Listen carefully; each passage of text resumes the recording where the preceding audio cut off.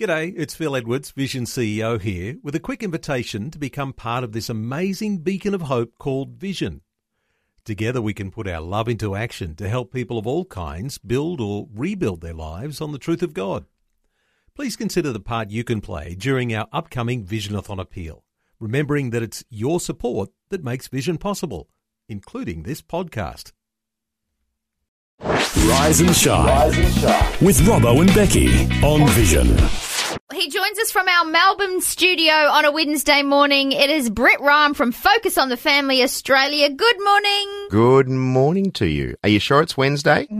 Yes, definitely Good. Wednesday. We've just double-checked. All right. Thank you. Excellent. Sometimes you get thrown out. You get thrown out which day of the week it is. Wow.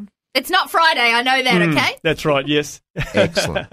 Hey, good to chat again, mate. And I don't know whether it was a Focus on the Family email, but somewhere in the last couple of months, I saw in an article the line, don't get furious, get curious. And it really struck me. I thought, wow, that's really something that resonated with me. And I thought it's a great tip, I guess, for parents, particularly because oftentimes the kids will say something, say something that you disagree with, and you just go, what? But 0 to 100. Yeah, maybe asking questions might be a better response. Can you unpack that a bit for us? Yeah, I mean, I have sort of a bit of I can't recall the exact article, but it sounds very, it's like it's got our fingerprints on it, and I'll look for it and I'll see if I can make sure it's well and truly posted somewhere if I can find it. But at the same time, I have this sort of a catchphrase when I'm, presenting to a parenting seminar, and it's same with doing a marriage seminar as well. I mean, learn to respond, not react. Because when you react, you lose control, and you might say something or do something in that moment of the heat of the battle, and you can't take it back. Whereas you respond, you are in control. And that's the same thing as you just said.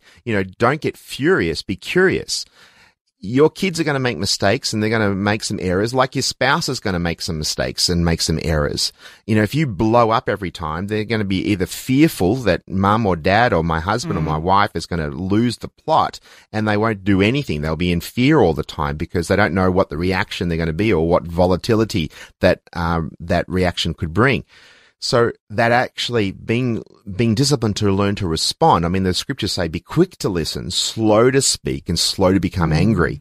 And that means that we have to be open to listening to what that person has to say. So help me understand why you came to that conclusion. Why did you do that? Why did you say that?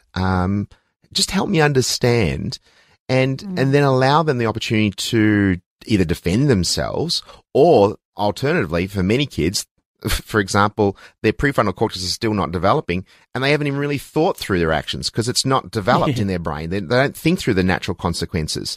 And they go, oh boy, I didn't realize that. Oh, gee, yeah. Oh, I am so sorry. I didn't realize that it would come out that way. If you had responded if you reacted with volatility and anger and frustration and yelling and screaming, you've missed out on an incredible opportunity for learning for you both.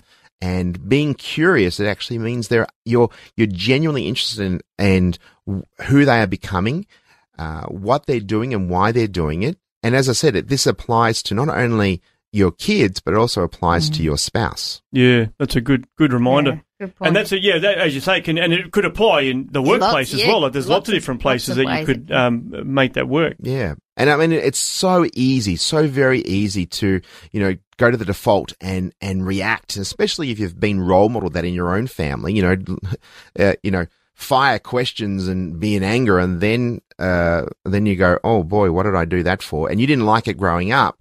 Then we have to learn to do things differently. And your family of origin has a very big part to play, but it doesn't have to determine your present or your future.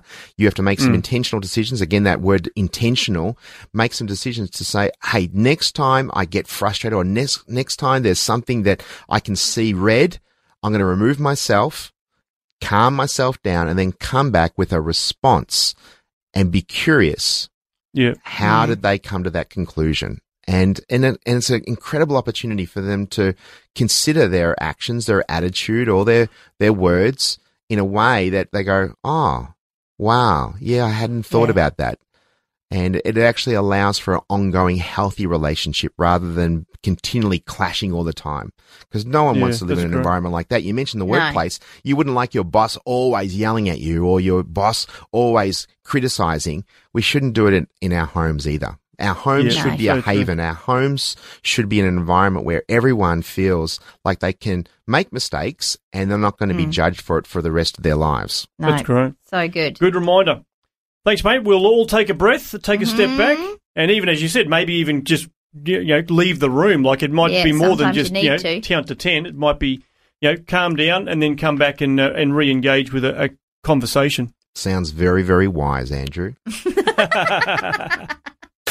Before you go, thanks for listening. There's lots more great audio on demand, or you can listen to us live at visionradio.org.au. And remember, Vision is listener supported. Your donation, large or small, will help us continue connecting faith to life for hundreds of thousands of people across Australia and around the world. Learn more or donate today at visionradio.org.au.